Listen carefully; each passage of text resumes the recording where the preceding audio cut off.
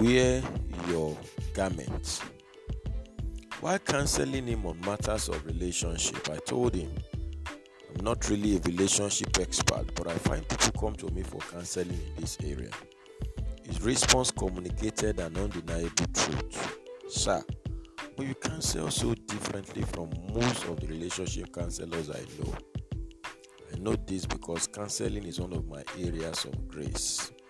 This is Destiny Capsules Devotional with Demola Awoyele. Friend, you have a garment in your particular and peculiar area of grace and calling.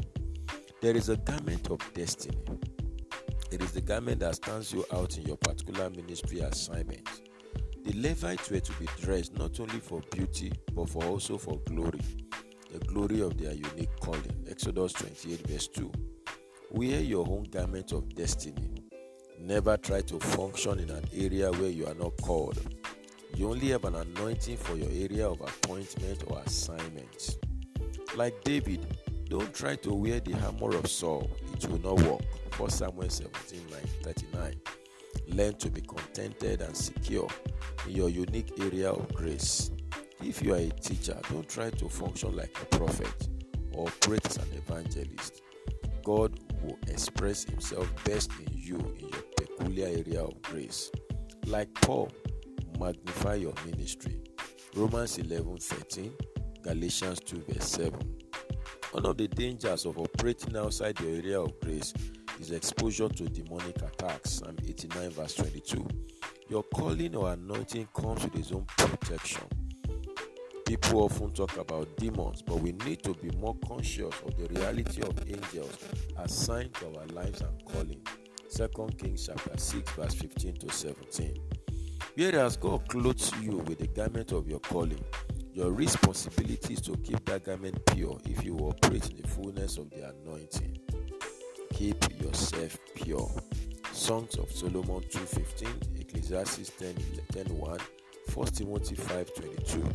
There are things that pollute the oil of God on your life. There are sins of the anointing. Wrong relationships, talkativeness, exaggeration, immorality, folly, and so on. Wear your garment. Learn to consciously walk in your peculiar anointing. If you are an anointed minstrel, wear that garment. Don't just sing, minister. As a teacher, get into the teaching anointing. Don't only be apt to teach. As a creative person, tap into the wisdom of God for witty inventions. Exodus 31:1-6, Job 32 verse 8, and Proverbs 8 verse 12. As a business person, stay on your lane. 1 Thessalonians 4:11. That your garment identifies you among men and positions you for the highest level of impact. I pray for you today that you be conscious of your peculiar area of grace and anointing, and may you function from there as you fulfill your God-given destiny. This is a blessed day for you. Go and win with Jesus. You will succeed. Bye for now.